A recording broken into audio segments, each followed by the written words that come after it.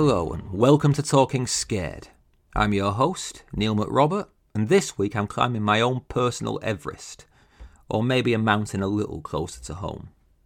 Our guest is the star of European horror fiction, Thomas Olde Heuvelt, and apologies there for my pronunciation. I got the green light on that from the man himself, but my accent makes anything other than David Jones a minefield. Anyway, Thomas blazed into the English-speaking horror world with his breakout novel Hex, and now he's followed up with Echo.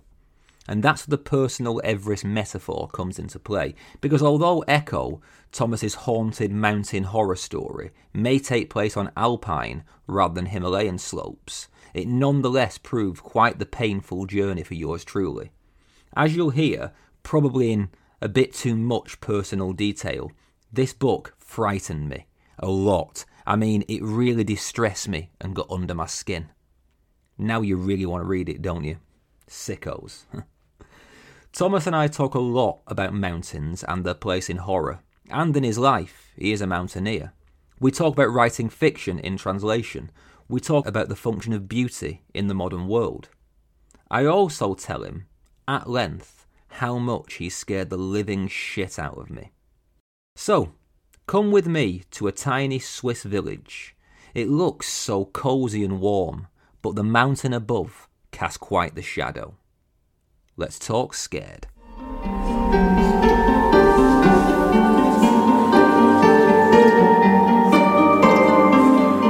Well, good evening, Thomas, and welcome to Talking Scared. Good evening, Neil. Where are you speaking to us from tonight? I am actually in a chalet high up in the mountains in Switzerland in the Alps. I'm on a writing retreat here. Not a mountain book this time, by the way. Okay, well that's good for me for reasons we'll get into. But so you're in Switzerland. I mean, you couldn't be anywhere better for this conversation. You look like you're in the coziest chalet in the world. It's very cool. It's all wood. They're like empty bottles stacked up on the ceilings. It's very Swiss. Yeah, I think as I've mentioned on the podcast previously, I lived in Switzerland for a while, and the view I just saw gave me pangs for it as much as the book I've just read really didn't. So, yeah, well, we'll see how that goes. I mean, obviously, you hail from the Netherlands. You're in Switzerland now. It's all very European.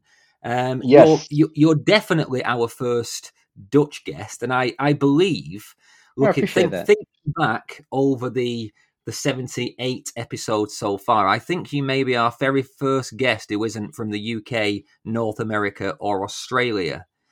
Finally, someone is representing mainland Europe. Well, that's an honor, and I'm sorry for my outrageous European accent. No, I studied English. My English is pretty good. To publish books, I use translators, obviously. I edit the translations, but speaking is fine. Mm-hmm. Well, I want to ask you about the translation stuff because obviously that's an avenue I haven't yet explored on this show. But before we get to all of that, first of all, to set the scene, many of my listeners will know you because of the runaway success of Hex in its English publication in 2016. It's a book that so many people consider essential to this century's kind of horror library. And your new novel, Echo, is out February 8th, I believe. Is that right? In North America, February 8th. In Britain, actually, earlier, February 3rd. Oh, wow, there we go. We get the bonus for a change. Oh, yeah. Echo promises to cement you, I think, as one of the most prominent figures in the genre.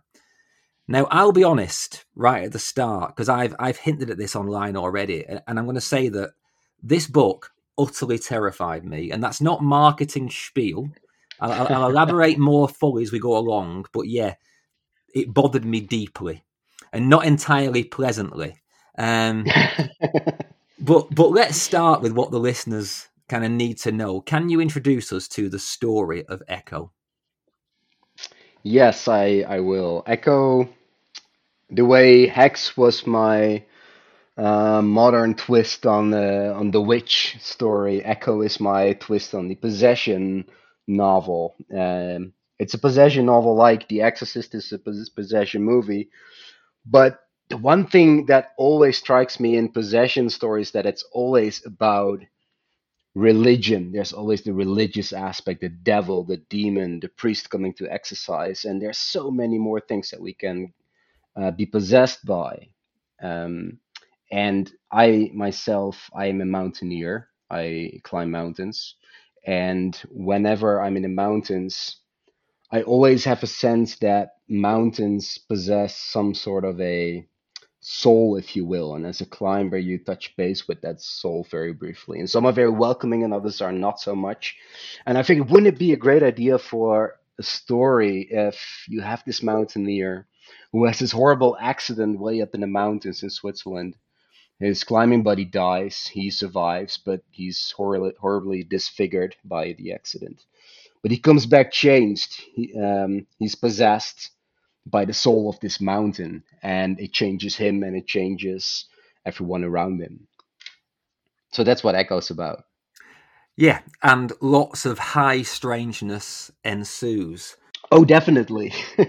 Very, very strange concepts, very, very uncanny, original concepts in this novel, things I've not come across before at all. And I suppose we'll start there. So, the last few episodes on this show have had an inadvertent theme: adventure horror. You know, we had Ali Wilkes with All the White Spaces, which dealt with polar uh, exploration, S.A. Barnes' Dead Silence, which was spacefaring horror, and now yeah, you take us to the mountains. So obviously you said you're a mountaineer. Do you remember a particular moment when you thought, this is how I'm going to do my possession story? Were you on a mountain? Is there a particular memory? Where did it come from? definitely. It's that, I wasn't raised religious. I'm Dutch. Religion doesn't play a big role in our society anymore. I wasn't even raised very superstitious, and but still, when I'm in a mountain, you have that sense that there's this life in the rock and the ice around you. And that's partly you can, scientifically explain it by just, okay, so you're as a person, you're awestruck by this magnificent thing that's so much bigger than you as a person. Um, but still, it feels like a life. And each time I'm on a mountain, I get that sense. And I hear a lot of other climbers tell these same kind of stories. Um, and especially the difference between different mountains. A couple of years ago, I climbed a mountain up here in Switzerland. It's called the Zino Roadhorn. Actually, the first scene in the book, one of the first scenes in the book, takes place on that mountain. Um, and that felt like a very violent peak somehow. Like it's very jagged. It has a ridge full of rock towers. It's very difficult to get onto, but it feels very violent and young and vibrant and energetic. Whereas if you then climb a mountain like Mont Blanc, the highest peak of the Alps, it's very gentle, very peaceful, like an elderly lady. So whenever I am on a mountain like that, I always think like, so will this mountain welcome me? Will it let me go? Will it be an easy experience? Will it be a welcoming experience?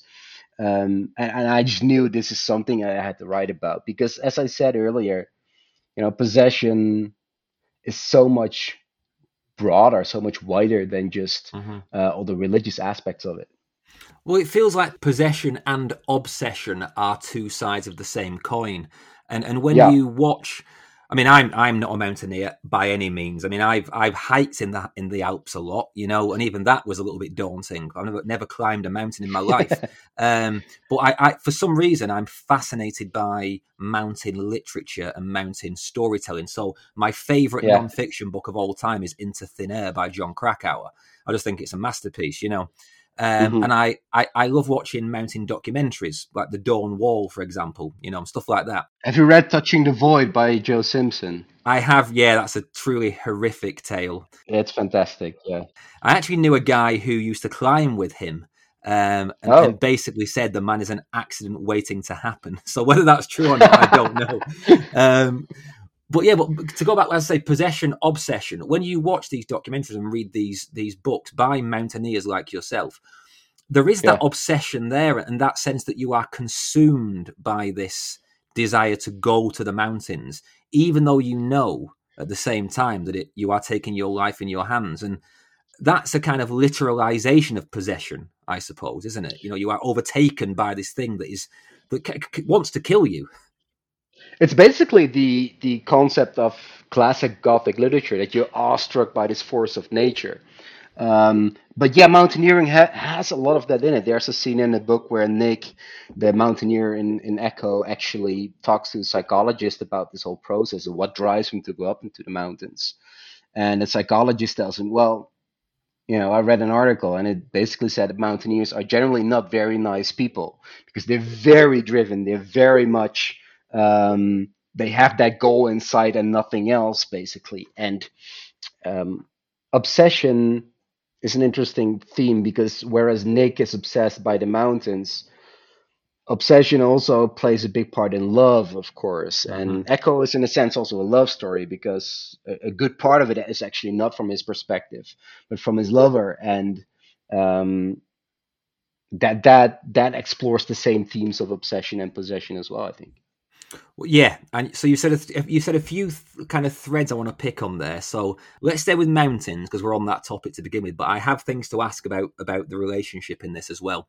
Yeah, But you just said something really interesting. So you just said that the Gothic imagination and that the allure of mountains and the danger, the fascination, and all that sort of stuff. Like, so to elaborate on that, the Gothic was born as this sort of dark cousin to 18th century romance, and it true. relied a lot on the aesthetic theory of the sublime, which is this weird schizophrenic aesthetic of both being terrified and fascinated in equal measure. And Yeah, mountains have always been a major emblem for the sublime. The Alps, in particular, because obviously all the poets went there. yeah, Because mountains exert both a push and a pull. They warn humans to stay away whilst also luring them in. And that's yes, something that I think you literalize in Echo with this evil mountain, the Maudit, being the perfect illustration of that push and pull. Is that born from your own relationship with the mountains? Do you feel that sublime terror and fascination? I do because even though there's this kind of almost like a fatal attraction that you want to go up these peaks, that you feel the urge, the desire to go up there. At the same time, it also scares me. Um, like, even though I'm a mountaineer, I am a little bit afraid of heights. I'm a little bit afraid of falling, especially, and that's probably a good thing because otherwise, as a climber, you would become reckless and do stupid things and make stupid decisions. For once, in the mountains, I probably have turned back more often than I have succeeded in climbing peaks, which is probably a good thing because, Mm-hmm. again, otherwise you make stupid decisions and get yourself killed. Because mountains are dangerous places. They are not welcoming. They are hostile in a sense. It's not a place for human life. I have experienced many times that even though you make wise decisions and even though you are smart in what you're doing and approaching it in all the right ways, um, there is still risk factors that are not in your hands, and there's luck or fate or whatever you want to call it, plays a big part in that, and that is a part that actually scares me. It's really interesting that you use two words that I've actually written down in my notes here. You said they are mountains that are hostile and they Yeah, are, anti-human, and they're the exact set phrases that I've written down. And yeah, that's something that comes across clearly in this book, in particular through the character of Sam, Nick's yeah. partner.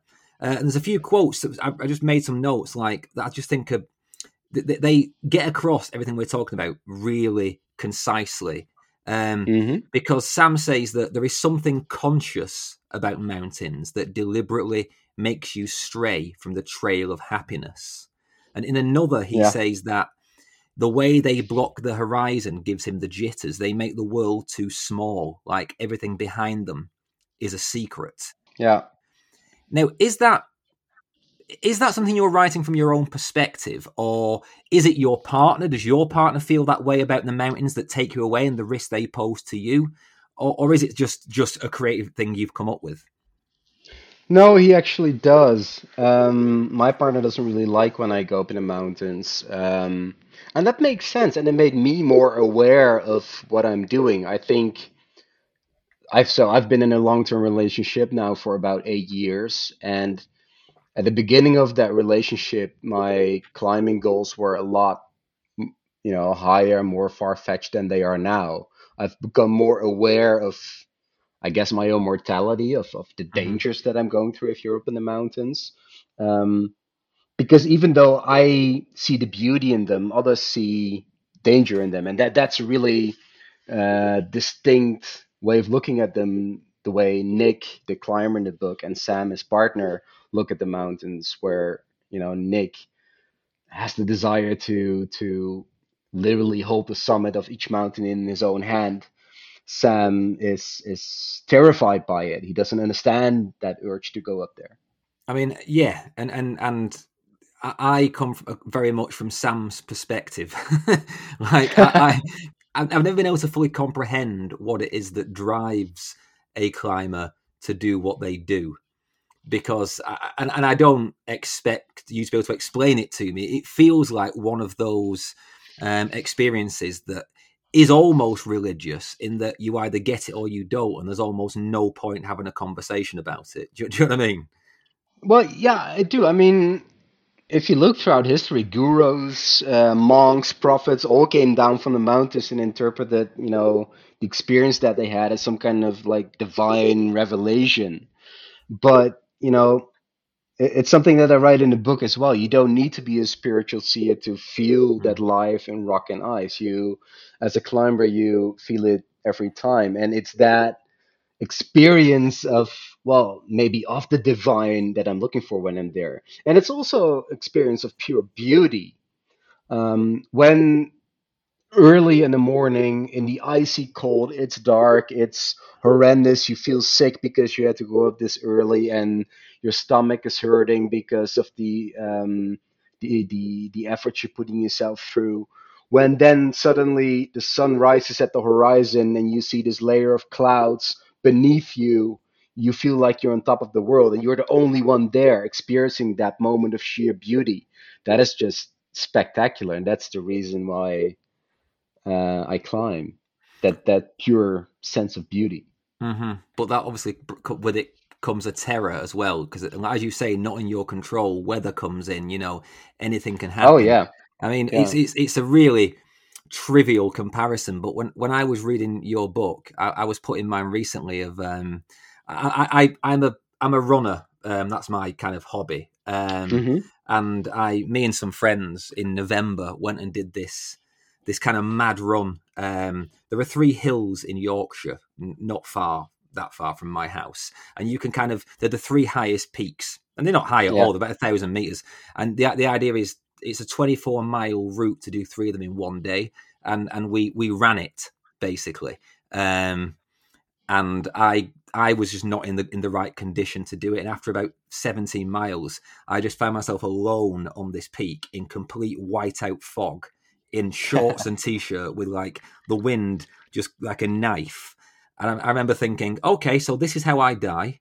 Um, and that was at like 1,000 meters. So when I was reading I your mean, book, I was thinking like, wow, this is so far beyond my comfort zone. it is easy to get yourself in real trouble in the mountains. Your experience relays that. I've been in situations in the Alps where I was trapped in a mountain in northern Italy, high up on the flanks, when a thunderstorm hit, and you literally heard all the metal on your body, like the carabiners and your ice axes. You felt them buzz because they get statically charged. So you Mm. become this human lightning rod, basically. Uh, it's extremely dangerous. I've been in a situation where I had to rappel down this hideous cliff for a long time because we were trapped somewhere and we couldn't go through, and we had to cut a rope to save ourselves. It's experiences like that that make you aware of the dangers. And even though when you make all the right decisions, it can still hit you. I once was climbing an ice face in Switzerland when a huge avalanche broke down right behind us and covered the glacier where we had just walked like 30 minutes ago. And that was just a moment of sheer bad luck if we would have been there. Hmm. And those are the factors that you don't decide upon, and that's a scary part of it.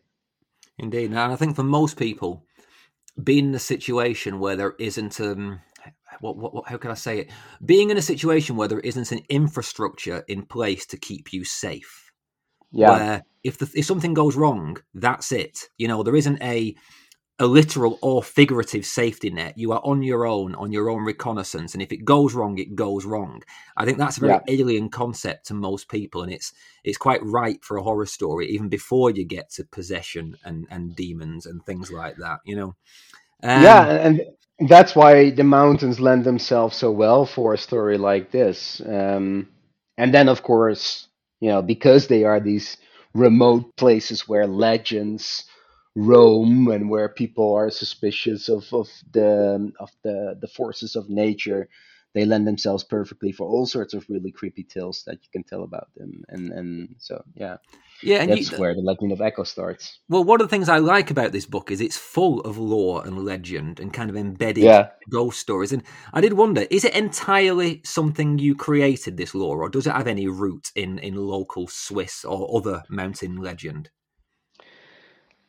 I think because mountain communities are so on themselves and so seared off from the rest of the world traditionally, um, they are deep rooted in stories and in legends. I mean, what do you got to do when you're snowed in for a couple of months and your connection to the valley is broken, basically?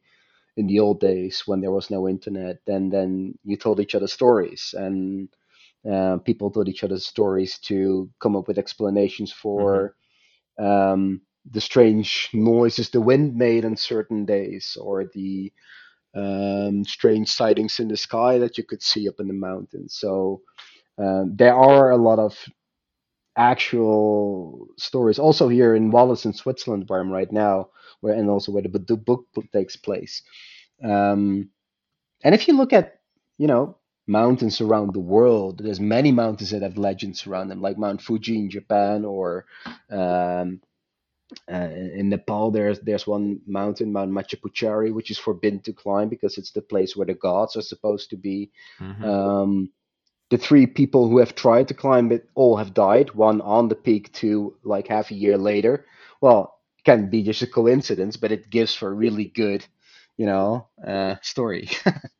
Yeah, but this lore was entirely your creation, was it? This idea of the morose Yes. and Yeah. and the Yeah. birds that hold the souls of people lost on the mountain and stuff like that. Yeah. Yeah. Yeah. The Modi, it's the mountain in Switzerland where this all sets. It's a beautiful name. There's actually a mountain called Mont Maudit near the Mont Blanc Hmm. in France, and it's called Cursed Mountain. And I thought that was a name too good not to use, so I used the name Maudit, but the mountain is entirely fictional. Yeah. And then you just sat back and thought up a whole kind of folklore around it. Yeah, I thought wouldn't it be cool if you're climbing in the mountains and you discover this mountain in the distance that you just don't recognize from the guidebooks, and you don't recognize it from the map. And of course, it triggers your curiosity. You go there to explore it. And then when you go into the valley, it actually is bigger on the inside than it is on the outside. And when you go higher and higher, you notice that your climbing buddy starts behaving strangely and gets, well, obsessed or maybe possessed by the mountain. And yeah, that seemed like a really frightening start of a story. Well, it definitely is. And one of the details that I loved, and as I said, it's a spoiler free podcast. This, so we'll be a little bit elusive, but one of the ideas in this story that is that Nick, the climber who comes back from the mountain, is that his disfigurement is in some way, because he has a very badly disfigured face that's covered in bandages for Yeah, a large swathe of the story, and his disfigurement in some way kind of represents the topography of the mountain. yeah, Um, And I thought that was just a beautifully sort of surrealistic idea. There's this really creepy scene quite early in the book where Sam tries to look underneath the bandages because, of course, Sam needs to come to terms with the fact that his partner now has this disfigured face that he doesn't dare to show. Hmm. And he tries to look beneath it, and um, he actually it feels like there's like rock beneath there, and there's ice beneath there, and he's looking into this crevasse, and it's and something comes out of it, of course, and it's very ghoulish. Yeah, and it's a way of almost taking body horror and making it sublime. And I thought that was an Yeah, ingenious thing to do. yeah. Well, thank you. I'm not really a big fan of body horror, but when you indeed make it into something um, magic realistic, almost like a Yeah. sublime, what you say, yeah, then it sometimes works. So we've kind of mentioned Sam and Nick enough times here, and I want to spend a little bit of time talking about their relationship because it's frankly one of the most interesting non-horror parts of the novel. I've read a good few reviews of the book now from people who've had copies like myself, like proofs and things, and Yeah. almost all of them credit you with creating this genuinely warm and loving relationship in the middle of a horror novel. And that's a surprisingly rare feat because so many horror novels, I think, give us a kind of shorthand or an assumed romantic love. He's kind of like, Yeah. he loves his wife, he loves his husband, whatever, but they don't really delve into it. How Yeah. important was it for you to distinguish that relationship as something real and authentic? Well, very important because quite soon when I started writing this book, I discovered that the real story was actually not with Nick in the mountains. It was with Sam dealing with Nick in the mountains. It's about it's a love story about someone who sees his partner come home changed and in a horrible way, and who suspects a lot of really bad things are happening there. But in order to make that work and to make it convincing that even though this happened, not only the physical disfigurement, but also the supernatural disfigurement, if you will, that Sam is still always on his side to try and see the good in him and try to solve it for him, even when he starts realizing it might be a really difficult thing to do. Um, you need to feel their love to make that work. Um, so that was key for me to make that work. Well, you say feel their love, and you definitely do. And again, it's a thing that I come back to often on this show, just because to be honest, I find it quite annoying is that it's quite an erotic story between them. It's a very Hmm. physical relationship they have. And I'll be honest, I find that eroticism has been almost excavated from horror. I've said this to a few authors, so listeners, I apologise for repeating the question, but I find it a pertinent one. And I feel like it is only same sex relationships that are kind of putting the work in to retain that aspect of a relationship. And I Hmm. found the actual sexual part of Sam and Nick's partnership really quite beautiful because it's about coping with disfigured bodies, and it's about abnormality and about you know accommodation, I suppose. Did that occur Well, to you at all when you were writing it? it did. It also, for me, it was important to tell an honest story there because um, Sam says pretty early on in the book that it is assumed that we all stay together no matter what, that Hmm. appearances don't matter, that um, you know your body, your face doesn't matter. It's all a spiritual connection, and in a way, that is an important part. But of course, when you're 24, like Sam, physicality plays an important part in your life. And the attraction between human beings plays an important part in your life. And if, like Nick, for instance, you've been this gorgeous person all your life who um, has taken that for granted basically, and suddenly when you lose that, that also changes you as a person. That also has an impact on you, and those are very honest things that I don't see a lot of stories dealing with. I see a lot of people talking about because it's almost you get blamed to say, or you get like attacked if you say that that is actually a big part of what love is as well. Well, exactly that, right? And I wonder, did it feel risky to pursue that question? Because, as you say, in reality, it would completely be an issue, and you'd be quite sympathetic to Sam's new reality. But in our Hmm. fiction, we are used to these romances being pure and selfless. Did you Yeah. worry at all that you may lose audience sympathy for Sam by having him admit that his boyfriend's disfigurement is an issue?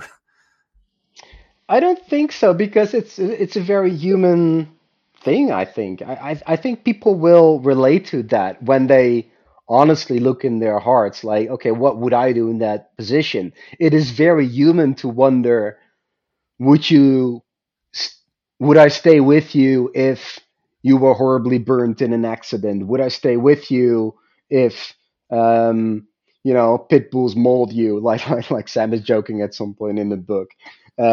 It's of course we want to tell each other, of course we would do that, but really think of it, and um, not everyone would be capable to. And Sam tries to be a person who can. And in the, I mean, I think the strong message of the book is that in fact he is and he can, because until the very end he wants to fight for Nick and wants to make their love work. Um, so I think that um, says something good about him as well. Well, yeah, the journey really, I think, is they start as almost, I don't know. I kept thinking of Bret Easton Ellis. Right, they start as almost characters from less than zero. Obviously, far less odious and far less high, but they seem to start as, to use a very Bret Easton Ellis term, kind of hard bodies. You know what I mean? And as Mhm. the narrative progresses, they seem to find something deeper in themselves and in each other. And it's a strangely heartwarming story of a man dealing with his boyfriend's possession. There's a heartwarming strand in there at the same time. I think so. It's very loving. It's very sweet and tender in a way. And even though Tender is the word. Yeah, that's the best word. yeah, and even though it's at times very scary, I wanted to make that tenderness Hmm. felt.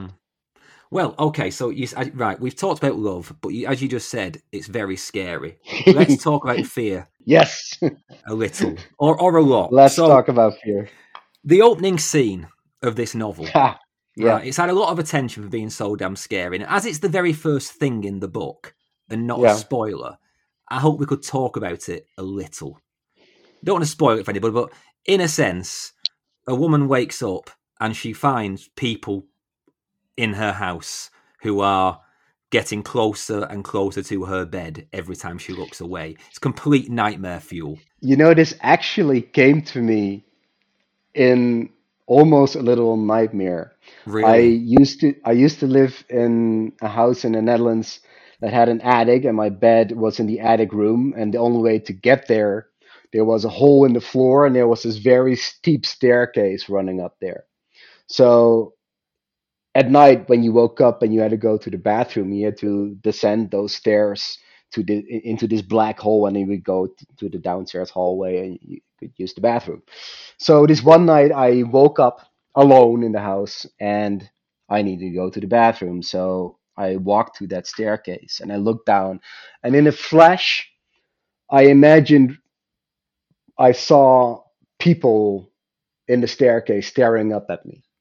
And I got this jolt and I ran back to the bed, and um, I shook myself awake and I was like, oh yeah, I imagined that, of course. So I turned on all the lights, But I was afraid to actually go back to the staircase because what if those people were still there? So I put out, I opened my laptop, put on a nice YouTube video, and tried to relax myself a little bit. And then I still needed to pee, so I went back to the hole in the floor. And I imagined, so what if these people are still there, but what if they've come a little bit closer? And that's exactly what happens in that opening scene. Julia Avery, Sam's sister, um, imagines, or well, she wakes up needing to go to the bathroom in the middle of the night in a chalet up in the Swiss mountains, and she sees these people in the staircase staring up at her, and each time she looks back, they come a little bit closer. It's truly horrifying. It's one of the most memorable opening scenes to a book I've ever read, and I know other people think the same. It's people are saying it's like an all timer of an opening chapter. And a little insight into my life for the last week since I read this book. To go to the bathroom in my house, I have to get up, leave my bedroom, and the bathroom door is at the top of the stairs. And every time I've ever gone, and every night I go to pee, and every night I've had to turn the light on and look downstairs before I go to the bathroom. That's absolutely true. And That makes me very happy. well, I'm glad because it hasn't made me or my wife happy because when I put the light on, she wakes up. So yeah, your name is mud in my house right now. Right, I so appreciate that. I mentioned in the intro, and I actually mentioned this on Twitter, that this book really bothered me. Now, I often say books terrify me. I did a whole Patreon podcast about the books that scared me the most. This Hmm. book would be going right into that podcast, right? Because I have genuinely had quite intrusive thoughts about this book since I've finished it. Hmm. Don't feel guilty. It's your job. You know what I mean? I've done my job right. Yeah. But it wasn't. It wasn't that opening chapter, and it wasn't the. I mean, people on this show who listen know that I have a real problem with possession narratives. I don't believe Hmm. in anything religious, but they freak me out. I don't know why. Um, Hmm. it was actually, to be honest, it's the stuff about some people who come into close contact um, with Nick after his accident are essentially driven insane. Yeah. There's a thing about they feel like they're falling, but as far as I understand it, that's not actually literal. It's more of a metaphor, isn't it, for what's happening to them? Well, the thing is, everyone experiences experiences they will experience stuff that they cannot explain because they sense the mountain inside Nick. Yeah, And that is a completely alien concept, of course, so you don't recognize it. yeah, But you would recognize it if you would stand right in front of a mountain, or if you would stand on top of a mountain. You would feel the force of the wind, you would feel the force of the avalanche, you would feel the vertigo, you would feel the sense of height, of falling if you fall off. That yeah, in that context it would be explicable, but they sense all these things. So some get altitude sickness, literally. They get lung edema and then brain edema because they are too close to Nick, and um, of course it's inexplicable, but it's all because the mountain is there. yeah. Now I've had a kind of vertigo thing for the last weeks. I think, as I said to you off air, I think I've had an inner ear thing. So this has not sat well with me for the last week at all. That must have been an intrusive experience then. Yeah. It's not been fun, but it's got me thinking about the fact that don't you think it's fascinating that someone can know a book is fiction, and in my case, can even speak to the person who made up the story, right? You know what I mean? Hmm. Like you can't Hmm. get more proof that something is not true than speaking to the guy who made it. And yet, good fiction can still get inside your nerves like that. Isn't that the kind of dark miracle of storytelling? Of course, I mean it's the kind of experience that we all long for as lovers of horror fiction. You know, that feeling of when you were a child and someone told you a creepy story, or you saw your first horror movie, or you read your first horror novel, and you were under the covers, and you just knew that something was in your room or under your bed, or that your parents would be dead in their bedroom, or what have you. it's that sense that these stories are more than words on paper. It's that they are real and they intrude in our own lives. That's a thing that scares us, but it's also a thing of beauty, and that's why we love these kind of stories. I mean, it's only happened to me a few times. Once with your story, when I watched The Ring, I was 21 years old. I had to unplug the Oh, t. I unplugged the TV at 21. You know what I mean? I Yeah, have a I Ring once had. story to tell you if you like. I saw that was my first, basically my first grown up horror movie that I saw in cinema in the Netherlands. And um, my mom was ill. It was in February. She had the flu. So she asked me, when you come home, please don't turn on the lights because it will wake me up. So I saw The Ring. I totally did not see the ending coming. I was terrified by the girl creeping out of the television with the long hair in front of her face. And I went home all jittery, and I groped my way through our house up the stairs in the dark because I couldn't disturb my mom.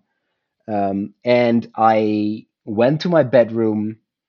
The lights were not working, so I needed to grope for the television remote control that was on my bed. I turned on the television and there was just snow, and I almost had a heart attack. It turned out that the cable was out, and it was just a stupid coincidence. But I for a week I saw that girl with the black hair everywhere. Yeah, that's what I mean, isn't it mad? Like, you know, it's a film. You like we know who Naomi Watts is. You know what I mean? Yet Yeah, still, yeah, still, you have this kind of truly irrational fear that yep. that girl is going to come out of your TV screen. It's the. I But mean, it's a huge compliment for the maker. So when you say you experienced that with Echo, I'm just honored by it and thrilled by it that my words could trigger that in your mm. imagination. Well, I'm glad one of us is happy anyway. That's the main thing. Yeah, So, right, but speaking of love of the genre, your Echo is very much a homage to the entire history of Gothic horror. Um, yep.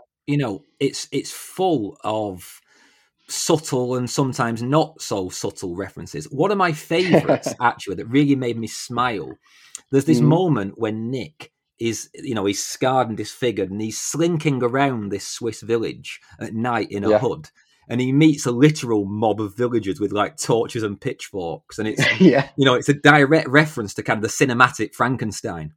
Of course, yeah, yeah. Um, Also, each You just section. know there's a mill that needs to burn down there somewhere. Yeah, exactly.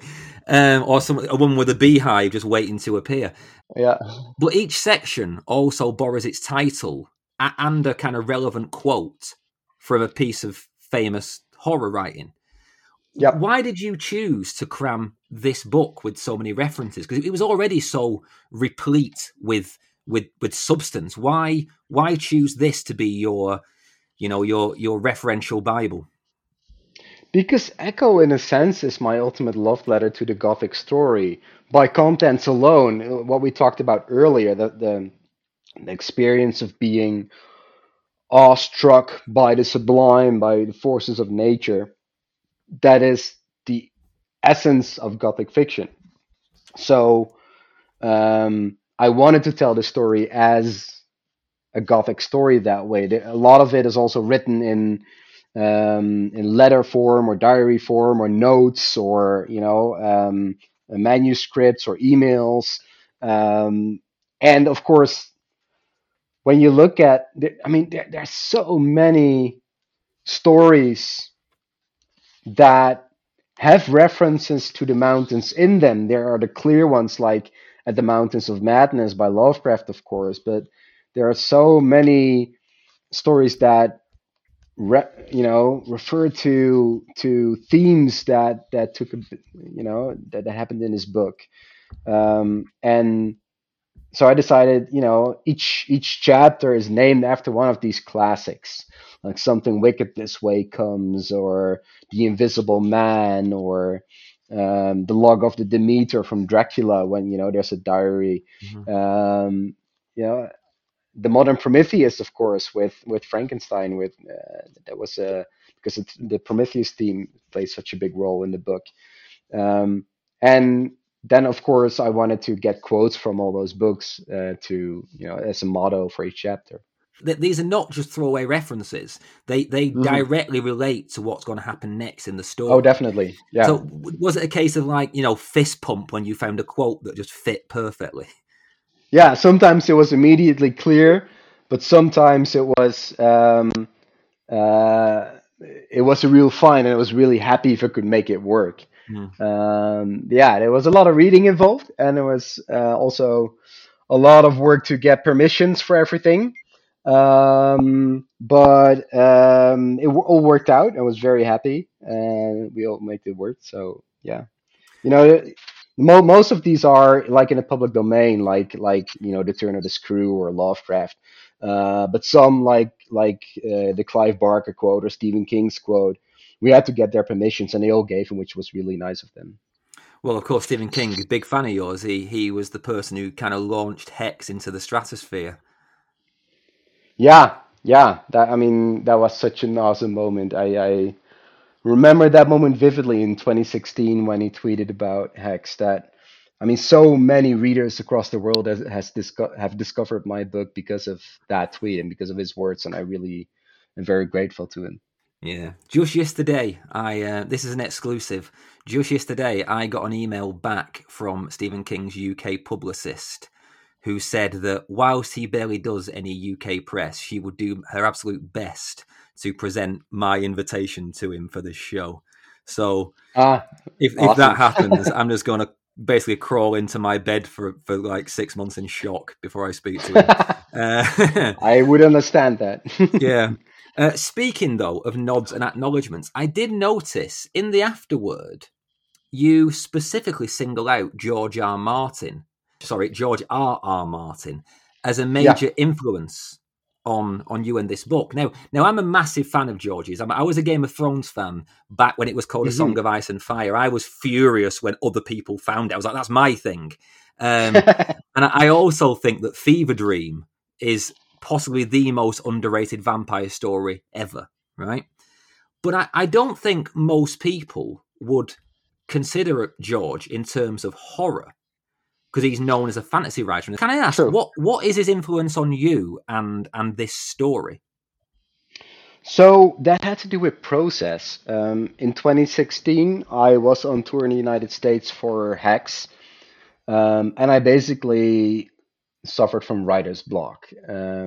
No one really prepares you for the pitfalls of success. I wasn't prepared for it. I was just a relatively unknown writer from the Netherlands, and suddenly my book was published in over 25 countries, and it got rave reviews from Mm-hmm. Stephen King, from The Guardian, from what have you. So all my dreams basically came true, which was awesome, but also paralyzed me because um, it's the same when you are mountaineering. Whenever you climb a certain mountain, you live up.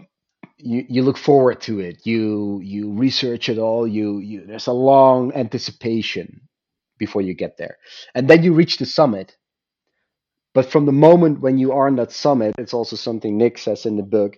It loses its magic, and you see a higher peak in the distance, a more Mm-hmm. difficult peak in the distance, and you want to scale that. Basically, everything what I do in my life, I approach the same way. I, you know, reach a certain goal, and there's something bigger waiting to happen for me, basically. So when I finished a book, I always feel my next book has to be better, bigger, grander, more original, more special. Um, so I felt a lot of pressure when all these people loved this book so much. So I froze and I didn't really know how to write anymore. I didn't really enjoy it anymore. I was just working and working and touring everywhere, and it is awesome to meet readers everywhere, but I also was worried. So yeah, what's for the next book? And then I asked George Martin when I was in the United States. He invited me over in Santa Fe, New Mexico, where he has a cinema where um, writers do readings and Q and A's, and so I did my reading there. And afterwards, I asked him how. How do you deal with the pressure? And he said the only thing you can do when you feel that pressure is go back all the way to the beginning, how you used to write when you were younger, before there were hundreds of thousands of readers, just you and the paper and the words. And write the story like you used to write a story back then and enjoy it. And that was the key part. And to hear a person like George R. R. Martin say that, that moved something in me. And I went home and I started writing again. And I enjoyed it. I had never had so much fun as when I finished Echo. I've never had so much fun writing a book as with, the major part of Echo that I still needed to write. Mm-hmm. Um, so he really helped me overcome that bump. Well, he's a good friend to have. Oh, definitely. If anyone knows anything about ploughing on at a thankless, unending task, it's it's Oh, George R. R. yes. Martin. Still working on it. Yeah. Indeed, yeah. I mean, obviously, Echo isn't new to a lot of your readers. It came out in well, everywhere in Europe in Dutch. What, 3 years ago? In 2019, yes, it was. And what's the reaction been to it? Has it been has it followed well on Hex's coattails? What are you pleased with the Oh, reaction? yes. Yeah, no, I'm really happy with the reaction. It was. I mean, my Dutch readers have been waiting for a long time as well, as have you now. Um, I am tremendously happy with the way people perceive this book. And I cannot wait to see what people over in the UK and US and Australia and the many other places where this book will be released over the next couple of years will think. But I'm also very happy that after Echo, I never had that same bump with writing anymore. Mm-hmm. The next book is coming up next year already in England, for instance. So I'm really happy that I overcame that um, the the pressure that was on it after Hex. Well, that all brings us actually quite neatly to a final few questions about the translation process. Yeah, You're the first author I've spoken to whose book has been translated. And I'm really interested, first of all, in how that process works generally. What level of control do you have? How does it work? it depends a bit on your level of linguistic abilities, I guess, as a writer. I studied English language. I studied American literature, so my English is pretty decent. I don't really feel comfortable writing directly in English because it's just not my native tongue. But I feel good enough to be able to judge a text and to edit a text. So that's what we do. Hex was translated by Nancy Forrest Fleer. She's really good. Echo was translated by Mosh Jalula. He's an Israeli and American Dutchman, and he's awesome. His language rocks.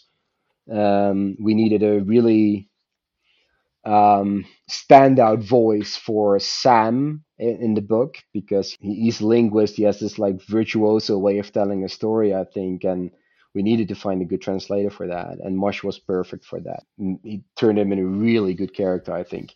So the way it then works is the translator translates the book, and I get to edit it. So I get to put my own voice in, and I'm even though both Nancy and Moshe has done tremendous jobs in translating my book, I'm pretty stubborn, so there's quite a few things that I, change a little bit here, change a little bit there, add a little bit here, add a little bit there, just to make it mine in the end.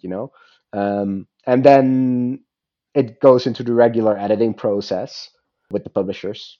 And when that's done, the translator and I both get to look at it again and we decide on the final text. That all makes perfect sense. But when it comes to horror, horror's such a subjective genre. It's all about sensation and kind of sliding realities and things that don't have an obvious real world referent. So I wonder, Yeah. does that complicate the translation process? Because more than with realist fiction, your translator hmm is having to convert things that only exist in your head. Well, that is true, and that's why I um, take this round of edits on it because I want to convey it the way I meant it, and often the translators already did so. Sometimes I slightly edit it because I feel it needs a little bit of a different touch, which is fine. On the other hand, um, I don't know. Maybe it's a bit different when you live in England or in America, but when you live in basically any other language territory, you were used to reading a lot of translation. I mean, in all of Europe and all of the world, Stephen King is a very big name author, for instance. But he's not the only one. There's many others. And when you read a translation, if you don't read it originally in English, you don't necessarily are aware that you're reading a translation. You're just reading a novel Hmm. in your own language. So you assume that it's been done right. And as a writer, therefore, you also need to assume that the translators do it right because you need to have that faith in a translator because it is an art form. It's a very important art form because it makes stories cross borders and be able to be discovered by so many people around the globe. So it's a beautiful thing. Um, but yeah, you need to let go and trust your translators as well. For instance, my um, Hex was translated in Chinese, in Vietnamese, in Japanese, in Portuguese, and many other languages, which I do not read. So you just trust the translator that they've done it right. Well, I mean, from what I've seen, they've done a damn good job on this one. Managed to terrify me, so and I read a lot of stuff, so yeah, credit to both of you, I guess. That makes me happy. Yeah, yeah. Speaking of good things to read, though, can you recommend a book for my listeners to read and tell us why? Yeah, so what I would like to recommend is something that's has hasn't gotten the right amount of attention that it should get, I think. Maybe it has some Britain. I'm not really sure. But, years ago, like in 2007, there was this guy, Stephen Hall, who published the Raw Shark texts. Yeah. That was brilliant, a really good book. He now just has a new book out, or I think it came out last year. It was called Maxwell's Demon. Mm-hmm. And I'll be honest, I'm just a couple of chapters in, but I love it. It's as good as the Raw Shark text. But somehow this hasn't blown up the way it should be. I think because he's a terrific writer. He's clever. He's funny. It's creepy what he writes, but there's also a lot of love and tenderness in there, and I really love that. Well, I haven't read that. I've read the Raw Shark text, and I went into it thinking I'm not going to like this book because I tend to not like over the top sort of whimsy or Yeah. absurdity. And I loved it. Hmm. I mean, it's a book about killer invisible conceptual sharks. They Exactly. Yeah. with a strange ontological kind of existential thing going on. And I saw that Maxwell's Demon came out, and I was really excited. And it's just kind of got lost in the mix for me. So Yeah. that's put it back on my horizon. So thank you. I don't know if you know about this, but did you hear about the thing about the words that were hidden around around Hull? Did you hear about this? No, I didn't. So in the Raw Shark text, it's all about urban explorers. Yeah. Hmm.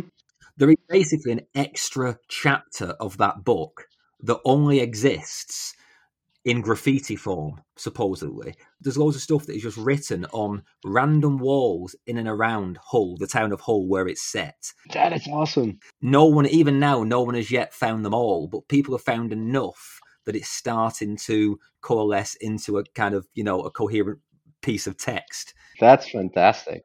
And I just love that kind of stuff. I mean, I know it's bullshit, but I do like it. Yeah. I mean, you must have had so much fun doing that. Yeah, indeed. Well, my last question, Thomas. I've told you about my numerous terrors. Let me ask you, what really scares you? So there's a couple of things. There's some mundane things like I am, for instance, scared of sharks.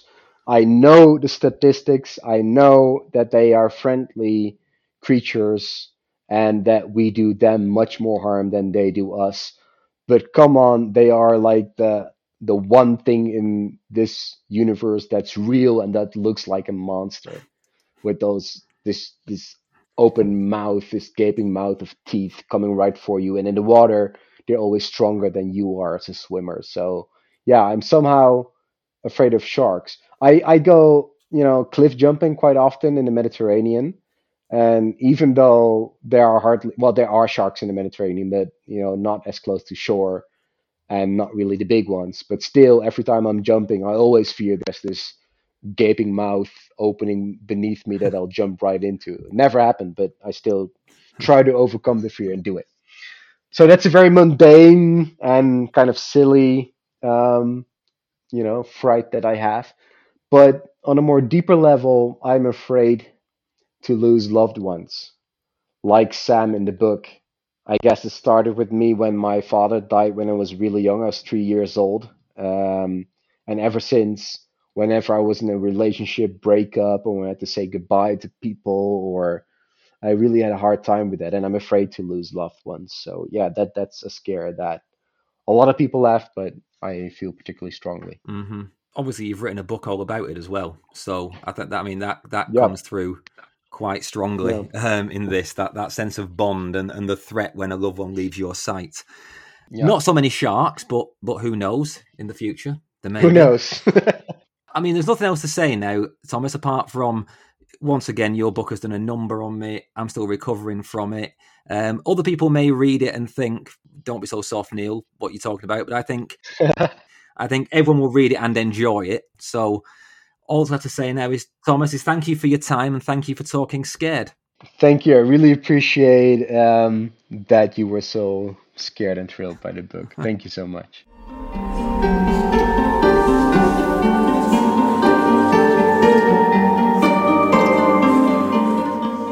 Time for some brutally embarrassing honesty this week, I think.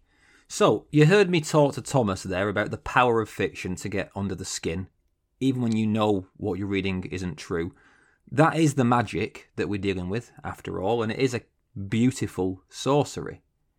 But every now and again, as a horror reader especially, it goes wrong. Echo sent me into a tailspin. I don't think I ever really made it clear to Thomas how much this book distressed me. Something about it frightened me to the point that I spent the week having pretty intrusive thoughts. I was dreaming about it and actually experiencing some of the physical symptoms experienced by characters in the book. The power of the mind, right? And even though I know it's not real, even though I've spoken to the person who wrote the damn thing, I still couldn't shake the dread. You'll be glad to hear it's now dissipating. I didn't say this to Thomas because it wouldn't have sounded nice, but I actually wanted desperately to stop reading Echo. Not because it's not good. It's great. For the first half, I loved it. But because I was just so bothered by it. And unfortunately, I've made a commitment to the show and to you guys and to the authors. And that commitment was that I wouldn't interview someone without reading the book. So I pressed on. And it was not a fun week afterwards. We can laugh about this. Now, that's not to say it'll happen to you if you read this book. It almost certainly won't bother anybody. I've read far, far more horrible things that haven't got under my skin. It was just a weird mix of the right book and the wrong mental health state. And to be fair, I also had a night of doom scrolling about the thermonuclear war in the Ukraine, so I think I'm probably just having a bit of a head wobble. But yeah, Echo was a tough one for me. And then there's that second layer of worry there as well. The worry about the fact that I'm able to worry about a made-up story. Because surely that must mean I'm mad. I can't tell the difference between reality and fiction. It's a whole Gordian knot. So I'm turning this over to you guys. Do any of you ever have a experience with a story where you aren't able to put it away? Where it creeps into your thoughts in an uncomfortable way? Tell me about it. I'd like to know. What story? What happened? How did you overcome it? It's an interesting topic and you may just make me feel a little less odd. When did this podcast become free therapy for me? Sorry. You can get in touch on Twitter, Insta or TikTok at TalkScaredPod or email me directly at talkingscaredpod@gmail.com. I'd be delighted to hear your experiences with stories that really, really bothered you. On the other side of all this, an actual recommendation. If you want a break from horror, it happens, or even a break from fiction altogether, I recommend Jon Krakauer's Into Thin Air. It's one of the mountain books that we mentioned in our conversation, and it's my single favourite piece of non-fiction. It's an account, I suppose, of what was then the worst ever loss of life in a single day on Everest. And it just so happens that the author was commissioned to take part in the expedition. So you get a journalist's eye view of the disaster firsthand. It's masterful, and it reads like a thriller, even if you don't like mountaineering. And trust me, I don't. You'll love this. I told my very indoor wife to read it, and she couldn't stop talking about it. For my own health, actually, I'm going to retract that comment there about my wife being very indoors. In fact, she has taken up both running and swimming recently, and I'd like to say well done in this public forum that she does listen to. Well done, G, I'm proud of you. Bit of a domestic tangent there, but forgive me, and we're back on track. If you want to support the show and my marriage, as ever, Route 1 is to subscribe, rate and review wherever you get your podcasts. Apple and Spotify are key, but anywhere else is great as well. If you've got 5 minutes when I stop talking, and I eventually will, please do that. It means the world. Also, you can access bonus content, including a recent extended chat with Ali Wilkes, the 3-part History of Horror series with Roger Lockhurst, and the upcoming extras with Thomas and others. That's all on Patreon at patreon.com/talkingscaredpod, and the link's in the show notes. All contributions are massively appreciated, and I'll be shouting out some recent subscribers in the next episode. But otherwise, that's it from me this week. I'm off to continue working on my frail mental state. I'm back next time for an in-depth chat about some freaky queer short stories with Leon Craig. But until then, check the rope is secure, keep a keen eye on the weather, and whatever you do, don't look down. Read good books, and remember, it's good to be scared.